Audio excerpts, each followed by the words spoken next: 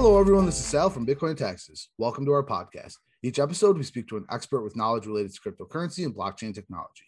Today, we have two guests joining us, Alex Kugelman and Chris Vida. Alex is a regular on the show. He's a tax controversy lawyer with expertise in cryptocurrency and IRS audits.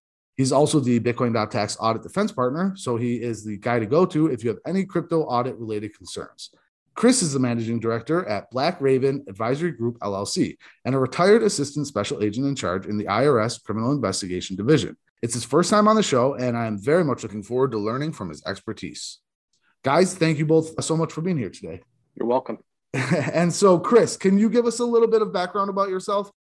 Yeah, so as you mentioned, right now, I founded a boutique forensic accounting firm specializing in providing assistance to defense attorneys in wide-ranging white-collar crimes that their clients may be accused of in the government, to include tax evasion, to include money laundering, to include other specified unlawful activities such as mail-in wire fraud.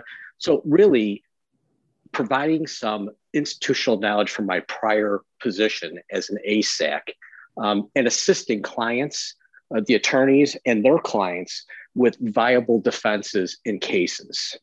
Prior to this, as you mentioned, I retired from IRS after 32 years in August of 2019. And my last position was assistant special agent in charge of the DC field office. And that's a fancy title for second in command in the DC field office.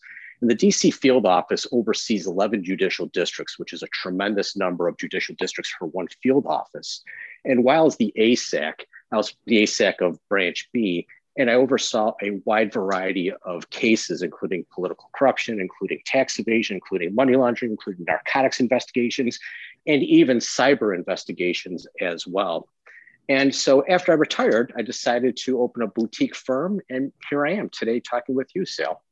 It's an honor to have you on here. I think what you just said is a very cool background, and I'm really excited to pick your brain and hear from you. And Alex, likewise, always a pleasure to have you on here. And so for anybody that isn't familiar with you, can you give us a little bit of information about who you are and what you do? Sure. I'm basically a tax compliance and controversy attorney in San Francisco, California, and work with all types of clients, both business and individuals, with any issues that they have with the IRS or other tax agencies. And that can be either civil, an audit, or other items, or it could be criminal, depending on the case. Been doing this for a number of years, been doing work with crypto a lot, and I've been fortunate enough to link up with Chris and I think successfully kind of work on some civil and criminal matters in the crypto space. I think Chris is an awesome resource to have on this podcast because he can kind of give us the eye inside of kind of what's going on, what's realistic, and what's not really realistic for people as they're trying to evaluate their compliance. Yeah, we've always spoken about the IRS, and we've never had somebody that was a part of the IRS. So let's jump right into it. And recently, a new like-kind memo was released by the IRS discussing how like-kind was not applicable to Bitcoin, Litecoin, and Ethereum, I believe. Chris, can you talk about that? Kind of explain what it really means? Yeah, so Chief Counsel of IRS just released this memo within the past month or so. And like-kind exchanges in the cryptocurrency arena has been a hotly debated area for a number of years. And if you recall, in December of 2017, the Tax Cuts and Jobs Act was passed. Mm-hmm. And what's important about that is it made it very clear that after December 31st, 2017, like-kind exchanges as relates to intangible assets such as cryptocurrency simply was not allowed. And so a taxpayer who had a crypto like-kind exchange before January 1st, 2018, wrote to IRS seeking advice, seeking guidance from IRS. And that's the scenario that was placed in the memo. Whoever that taxpayer was who asked for this advice, that was the scenario that they presented to Chief Counsel. And in reading the memo, it's not standard, but it was a consistent message from IRS. Like-kind exchanges don't apply. And this memo says exactly that. Like-kind exchanges do not apply to the cryptocurrency that you just mentioned, sale, period. They don't apply. Can't do it. And it's important to understand, from where I was at IRS criminal investigation, that was the criminal realm. This is the civil realm. Mm-hmm. Like-kind exchanges is a very technical and civil matter. So it's interesting that they came out with it. Clearly, the guidance is no. And then with the Tax Cuts and Jobs Act that was passed in December 2017, can't do a like-kind exchange. Chris, let me ask you this. You mentioned how this was civil and you worked with the criminal investigations division. Let's say somebody used like-kind a lot and on a high amount of crypto taxes and avoided taxes for a while, a high amount of taxes, hypothetically. Do you think that this could leak into the criminal aspect of IRS and how they would enforce rulings on somebody? Could it ever go into the criminal world? You said something very important, Sal. Avoidance. Mm-hmm. Avoidance is not against the law. Avoidance of taxes is every American's right and duty. There are certain laws that allow us to avoid paying maximum taxes. For example, mortgage interest deduction. That's allowed by law. That's avoiding your taxes. It's when you evade your taxes or potentially become a felony under Title 207201. So like-kind exchanges, if someone was claiming a like-kind exchange, fully reported the cryptocurrency transactions and elected a like-kind exchange, the likelihood of it becoming criminal is very, very small. It's a highly technical area. They reported all the transactions and they elected for like-kind exchange. So to answer your question, I don't believe that it would go into the criminal realm. Very interesting. Thank you for that answer. And so, Alex, my question to you is the three cryptos that they chose, Bitcoin, Litecoin, and Ethereum, why those, any idea why they chose those three? It seems like it was kind of arbitrary. Maybe they were just the main cryptocurrencies. Any insight into why they would choose those? And then the second question is, does that then say that other cryptocurrencies were allowed for like-kind exchange prior to January 1st, 2018? Sure. Yeah. I mean, I guess my instinct is that those are probably the largest, or certainly Bitcoin and Ethereum. I don't know if Litecoin is the third largest but up there, but obviously these are being reported a lot. It's possible that maybe they had a number of like-kind exchanges reported for these specific pairings. That to me would seem to be kind of the common sense reason for it. As I read this, I have a couple thoughts. I mean, to answer your second question, it's interesting. I actually got an email from someone who had heard about this memo, and they said that their interpretation was that it only prevented these like-kind pairings, and others were totally allowable. As I read it, it's kind of the opposite. It doesn't specifically preclude like-kind treatment for other cryptocurrencies, but this memo is pretty clear that's saying, no inferences can really be made regarding other exchanges that were reported for like-kind. So I wouldn't use this as a basis to say these pairings do not qualify, but everything else does. I think this is really a roadmap in 99% of cryptocurrency exchanges saying that like-kind would not apply for these earlier years. And the other thing I'd say here that, two more comments. And I know I want to get Chris talking more than me, but two more comments. One is you asked Chris about, would people have potential criminal liability if they used like-kind exchange? And I agree with 100% with what Chris just said. However, remember, we've talked about this before. If you just didn't report anything and in your mind you did a like-kind exchange, you did not report a like-kind transaction. So as long as you reported things on Form 8824, then I agree with Chris. But if you just in your mind thought you did it, then I think there's a different potential answer to that question. I think the second thing to keep in mind is that this is an opinion memo. This is not law, right? And taxpayers who did timely report on a Form 8824, let's say Bitcoin to Ethereum like-kind exchanges, this shows you clearly what the IRS's position is, but ultimately it will be the courts that decide what qualifies for a like-kind treatment. And even looking at the analysis, there's kind of some cursory conclusions about whether Bitcoin and Ethereum are fundamentally similar in nature or not, right? And maybe that's right, maybe it's not. But I think ultimately this is just the IRS's position on this specific item. And it's nothing, doesn't mean that a taxpayer can't challenge that and look for a court to finally resolve these issues. And that would be the answer with respect to any other like-kind pairing that you're talking about. I think that's a really important distinction that you made about if you actually filed, your deferral report versus you are just in your head thinking that crypto is like-kind and therefore you didn't report. I think that's a very important distinction because even today, 2021, there are still crypto traders who don't realize that a coin-to-coin exchange is a taxable event. And in their head, it's not. And so I think that was a really important distinction to say that, you have to have actually done like-kind properly, and then it's a different story.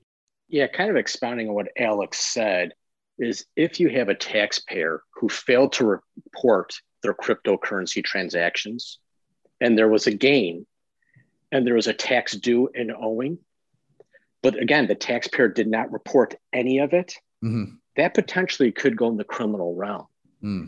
And a defense could be, well, I thought like-kind exchange applied to this. Yeah, no. One is you have to report all cryptocurrency transactions because it is a taxable event per Internal Revenue Code Section 61, right? All income is taxable. And then two, you have to elect for the like-kind exchange. If you report it and you elect for the like-kind exchange, that's a civil matter. But if you fail to report it and your defense is, well, I thought it was like-kind exchange. Yeah, no. Then you're on the verge of very close to the line of a criminal case. It seems like the IRS is pushing for more authority. That's happening in two ways. And the first way is asking exchanges to provide information about their customers. And so, Chris, I want to go to you and talk a little bit about the recent summons that have happened with Circle and Poloniex and different exchanges and what that means for customers. As we have seen recently, the first John Doe summons to the exchanger was Coinbase, the epic battle between Coinbase and IRS. And what's interesting is there is no IRS regulatory demand for reporting from exchangers. Now, they kind of suggested a 1099-K when IRS came out with the ruling in 2014 saying that, Bitcoin and other cryptocurrencies are an asset like stock. And they kind of suggest at the bottom a 1099-K. And remember, that was just suggested. It's not a regulatory demand. And so it's surprising to me that today still there is no regulatory demand from IRS to exchangers of cryptocurrency to report these. So for example, if you have an account at Morgan Stanley, when you buy and sell stocks, Morgan Stanley or whatever brokerage firm you use has to send in a 1099-B to the IRS, which shows basis, which shows the gross amount of the sale, commissions, and other information that's necessary to determine capital gain or a loss with the sale of the stock. So it's kind of surprising, Sal, that today we don't see a regulatory demand from IRS. Instead, they're using John Doe summonses. And understand that IRS cannot just issue a John Doe summons willy-nilly. They first have to establish that there's non-compliance within the industry. And we saw that in the first affidavit that was filed with the court with Coinbase, where a revenue agent did an analysis and only showed that a very small number of Bitcoin transactions were being reported. As a result, the court approved, and that was the first open door for IRS to obtain this data. And it's been in vogue as of late, where they're issuing summonses. And I'm guessing, I don't know this for a fact, but I'm guessing to every exchanger in the US looking for data on transactions greater than $10,000, but not just data on the transactions, but most importantly, because remember, that's on the blockchain, it's open source. The government has access to those transactions. What the government does not have is the identity of the public keys. That's what the government needs.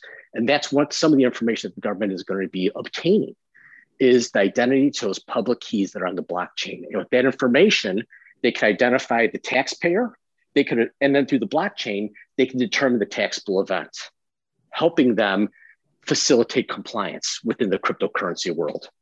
Now, if they didn't have the participation or if they didn't have the exchanges actually complying, it would take a lot of work. They could still probably figure this stuff out, but it would take a lot more work, a lot more manpower, probably, right? By doing like blockchain analysis. So with the software that's out there, blockchain analysis is not that tough. In fact, IRS, criminal investigation, there's a specialized group within IRS criminal investigation called the Cyber Crime Unit. Mhm. They are quite proficient in chain analysis, and the software that they use is extremely powerful. And, we just saw a crypto seizure from the Silk Road administrator in November of 2020, a $1 billion seizure, civil seizure, alleging illegal activity, and those funds originally came. And the point I'm trying to make is the chain analysis is not that tough. But what is tough, and the government doesn't have this information, at least not all of it, is the identity of the public keys that are on the blockchain. Now, they do have some of that through the exchangers, because remember, an exchanger not only falls under the regulatory umbrella of IRS, but they also fall under the regulatory umbrella of FinCEN. They have to be a registered money service business, MSB. And what that means is they have to be in full compliance of Title 31, the Bank Secrecy Act. Part of that compliance is having an effective anti-money laundering program to know your customer. And to know your customer, they're going to have all the data that they need: name, address, social security number, other identifiers. They're going to verify who you are, plus they're going to have your public key. That's what they need. That's what the IRS needs for compliance, to assure compliance within this industry. So these John Doe summonses provide a tremendous amount of value, primarily identifying the holders of those public keys on the blockchain. Alex, how about you? Any more on that? And I think, I've kind of said this generally before. I mean, I would agree with Chris. I think a reasonable assumption is that the IRS is, request this information from anyone that they can, from any, exchange that's in the US. And I know that's probably alarming, but the reality is probably most of these exchanges, they're not going to put up a full, the best defense they can, because number one, it's costly. Number two, it's unlikely to prevail. And number three, they're not looking to, poke the bear, right? I think that's the reality. So, I mean, it's just, there's going to be a tremendous amount of data out there. I don't think, like, on the civil side in audits anytime soon, you're going to see, blockchain analysis. But I don't think they're going to need that. I think when Chris and I have worked on cases that are more severe, including criminal, it's really, like, as Chris pointed out, it's connecting the U.S. taxpayer to wallet information and then going from there. And then if it's not on the return, or there's nothing on the return, that's not a complex case, right? They have kind of the smoking gun. So that's really, I think that's kind of been, from my perspective, the first phase of IRS enforcement, especially on the criminal side. So then I'm curious then, let me ask you this, Chris, and I'll start with you.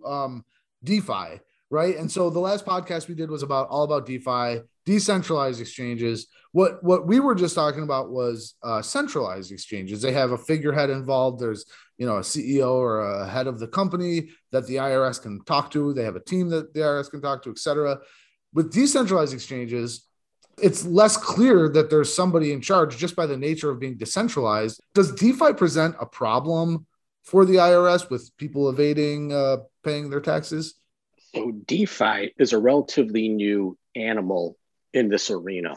And remember, the white paper for Bitcoin came out in 2009. I believe the first Bitcoin released in 2010. We didn't see the government make any comments or statements or positions until at least 2013. And we saw that from the CFTC, and then we also saw from FinCEN. Then, of course, 2014, we saw it from IRS.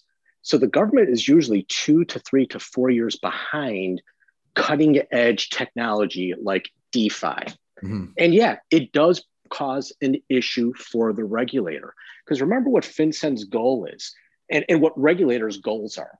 Regulators' goals are not to cause problems for businesses and create barriers.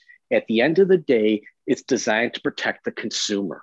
Right. It's designed, FinCEN, for example, is designed to thwart illicit money coming into the system, money laundering.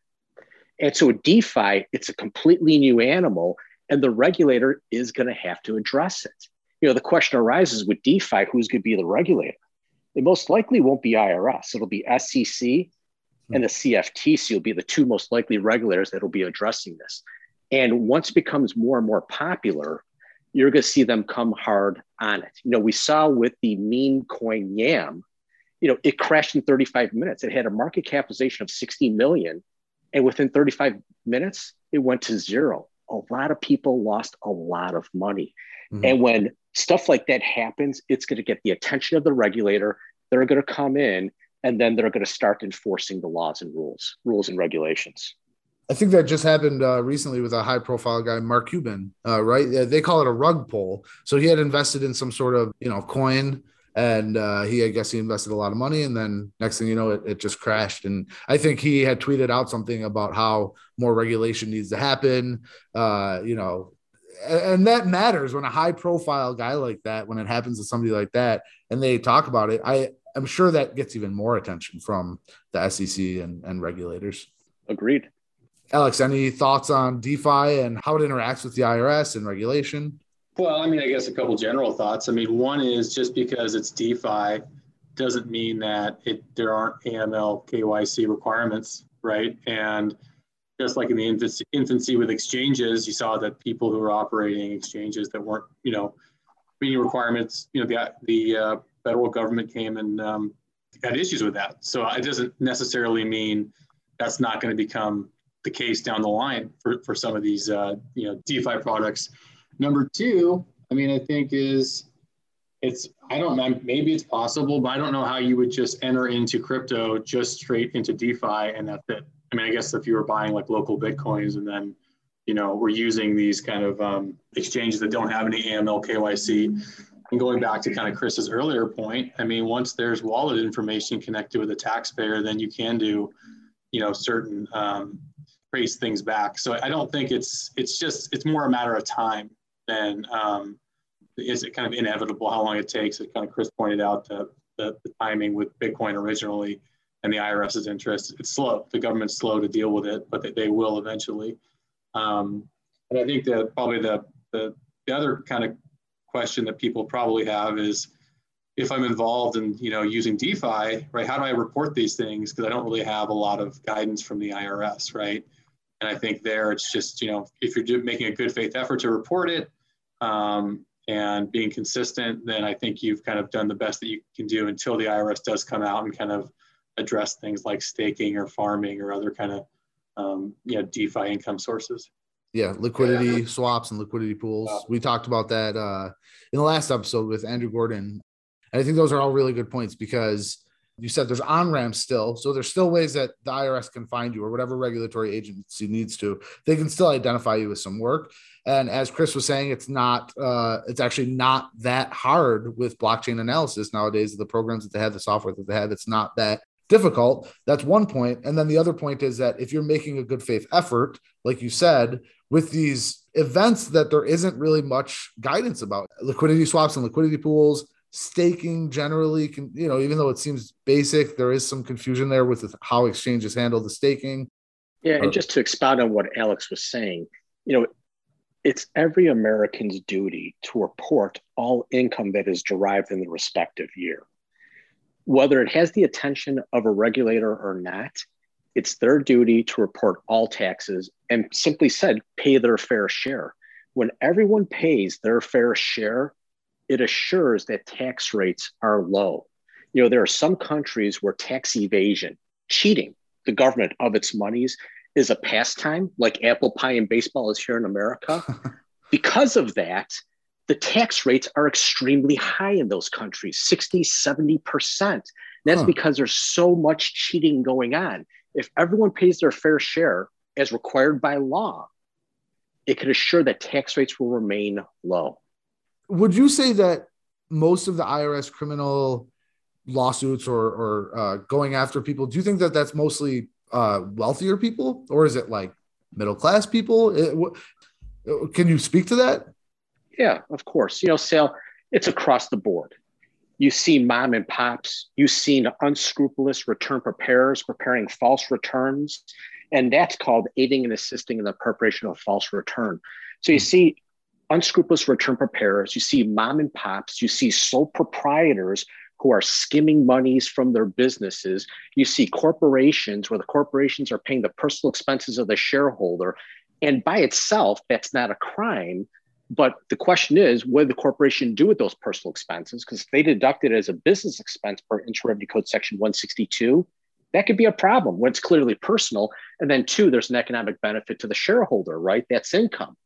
So that, and then we've seen as of late, some extremely wealthy people be prosecuted. The most recent, Robert Smith. And that's kind of an interesting case. Here you have a billionaire who was pursued by IRS criminal investigation. And this is all public information, by the way, in the Northern District of San Francisco, Northern District of California in San Francisco, where, and this is unusual in a criminal tax case, IRS CI pursued him hard. And it's fair to say that he evaded hundreds of millions of dollars in taxes. And somehow he got a non-prosecution agreement. And that's an anomaly in the criminal tax realm for someone whose willfulness was not good and evaded hundreds of millions. To get that NPA or non-prosecution agreement is a coup for his defense team. It really is. They did a great job securing that. So to answer your question, it's across the board sale. You see from mom and pops to sole proprietors to corporations to businessmen. And remember, the thing to remember too, and also illegal activity. Remember, the code doesn't distinguish between legal and illegal. All income is taxable, whether legal or illegal. Right. So people who deal in cocaine, they got still have to report it. That's exactly right. And I've read stories about that, and where people are like, "Listen, I made money from this. I gambled, and I didn't make this legally. I'm never going to report it because I don't want to get in trouble for that." And what I've heard is that people will respond to that saying, "Listen, the IRS doesn't care. They just want to tax you on it. They just want your money.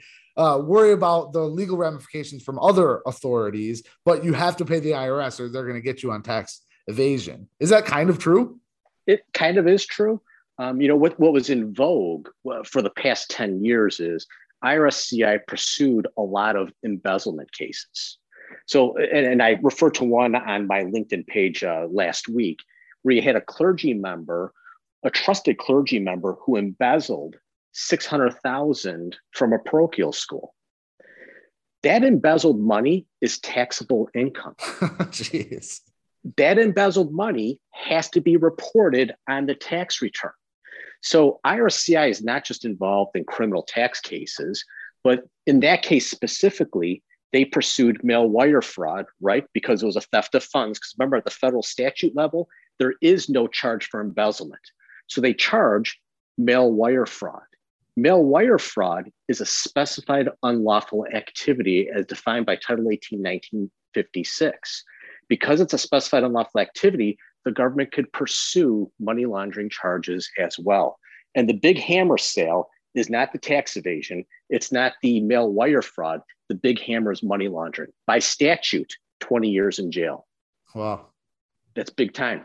Yeah, absolutely. All right, I want to move on to a little bit of politics real quick. I just want to ask you guys what your thoughts are on this administration in terms of how well they're going to do with crypto, how much they'll understand it, how much legislation or how much, crypto investors can expect from this administration. Do you guys have any thoughts on that? Sure. The interface I've had with people within the federal government at the policy making level, they're not, cryptocurrency is not a major issue for them, right? And really, from the tax perspective, they're concerned about collecting the revenue, right? And making sure that occurs. Mm-hmm. Chris, how about you? Any thoughts? Yeah, I do. So since 2010, the IRS has been gutted. And this all started in the Obama administration, and not necessarily their fault. But remember, the House and the Senate was controlled by the Republicans. Mm-hmm. Mm-hmm. And they curtailed the administration's spending. And they told agencies that you have to cut 25% from your budget. And in essence, remember, the IRS's budget, 94 to 95% is the human factor, which is wages, salaries, benefits, etc. So that leaves only 5%, 6 to 5% for operating. So when they came in and said you have to eliminate 25%, guess what happened? a great number of people at IRS left, a great number of people with institutional knowledge. And IRS is slowly deteriorating. And I'm not going to say that they're an ineffective, but they're less effective as a tax agency. And it's important to remember, you always want an efficient and effective, but not too powerful tax agency. Because when you have an effective and efficient tax agency, rates remain low. When you have an ineffective, rates are going to go up. So to answer your question about the Biden administration, there was an interesting article in the Washington Post that was written by the 5 past IRS commissioners going back to 1986. And by the way, I served under all of them with pleasure. That's awesome. And it's interesting is in their article that they wrote together, they say that there's 3 ways to get the IRS back to an efficient and effective, but not too powerful tax agency: information, resources, and technology.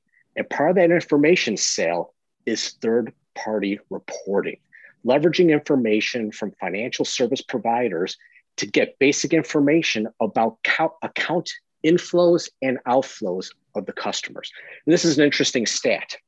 Research shows that when the IRS has access to third-party reporting, compliant rates top 95%. Without third-party information reporting, compliance rates are below 50%. Wow. And remember, when we have compliance, we have lower tax rates. When there's non-compliance, as in some of these countries, we have very high tax rates. And under that umbrella in the world of crypto, for example, would be exchanges, right? That's exactly right. Okay. And so my prediction, and again, I don't have any insider information, but my prediction is in the cryptocurrency world, we are going to see a regulatory demand from IRS to these exchanges saying you need to report this on form, and I'll say, and I'm just making this up, form 1099 VC, 1099 virtual currency, or 1099 cryptocurrency. There is going to be that demand. That's my prediction in the near future. So Alex, before we go, I just want to throw to you real quick. I want to ask you about some of the cryptocurrency audits you've encountered since we last talked to you. If you can give us any more information, we talked about those CP2000s, all the other notices that got sent out. Can you touch on that a little bit? Yeah, I mean, what's been interesting in the last 6 months or so is that what I've seen with respect to the CP2000 notices, which is basically an underreporter notice or a matching notice, where there was a 1099-K issued by, Coinbase or Gemini or some other exchange, and the IRS computers basically kick out a notice asking for information. In those cases that we've been responding and providing data and accounting, all of those cases the IRS has agreed with the accounting and not really put in a suggesting any sort of adjustment or additional tax, which to me kind of says that they're looking at the information and taking it that's prepared in good faith. So that's some good news to report. A little bit of bad news that I've been seeing recently is that in California specifically, I've been seeing California audits of 1099-Ks. And usually California will piggyback an IRS audit. So I've seen that kind of come up a few times, which is kind of unusual. So, I mean, the states are probably realizing that this is potentially a big revenue source as well. But that's probably the bad news I have to deliver. But then otherwise, I mean, we're seeing kind of a general consistent, Chris just pointed out that, the IRS is coming back online. We're seeing a lot of IRS audits of crypto specifically, but also seeing auditors, revenue agents who are, open and willing to work with taxpayers who do provide documentation. So I'd say overall, kind of what I expected, and I think kind of goes back to the reasonable and good faith attempt to report your taxable income. I think if you're in that kind of group of taxpayers, you're probably going to get a decent outcome. Maybe it's kind of uncomfortable dealing with the audit, but that's kind of where it's at right now. Yeah, and we had said it off recording. I think Chris mentioned it off recording, but with the IRS kind of going back to work and kind of COVID restrictions lifting, I think you had mentioned, Chris, that enforcement was probably going to be ramping up soon, right? Yeah, so OPM came out and said, federal employees can return to the workplace. IRS came out with an announcement saying, yep, we're going to be doing that. Employers will be coming back to the office, and we will see enforcement, civil and criminal, increase very, very soon. And, there's one enforcement action. It's primarily civil in nature, but civil is working with the criminal side of IRS, and it's the non-filer program. They have a list of non-filers where there's substantial amounts of income that the government has from third-party reporting in which no tax returns have been filed. So we're going to see a lot of revenue officers knocking on people's doors asking, how come you didn't file? And in certain instances where the amounts of tax due and owing are egregious and the government thinks there's willfulness, there may be special agents with gold badges knocking on people's doors, attempting to interview them. Something just to be aware of over the next few months, because we are going to see an uptick in civil and criminal enforcement to assure compliance. Excellent information. I really appreciate both of you guys coming on the show today. Chris, Alex, thank you again so much for being here. Thank you, Sal. It was nice talking with you. Thanks, Sal. All right, everyone. Thanks for listening to today's episode of the Bitcoin Taxes Podcast. You can find out more information about today's guest by going to talk.bitcoin.tax. If you enjoyed today's episode, we would love it if you could give us a positive review on whichever podcast platform you listen to the episode on. Don't forget, you can go to bitcoin.tax for any of your cryptocurrency tax calculation needs. Have a great day, everybody, and thanks again for listening.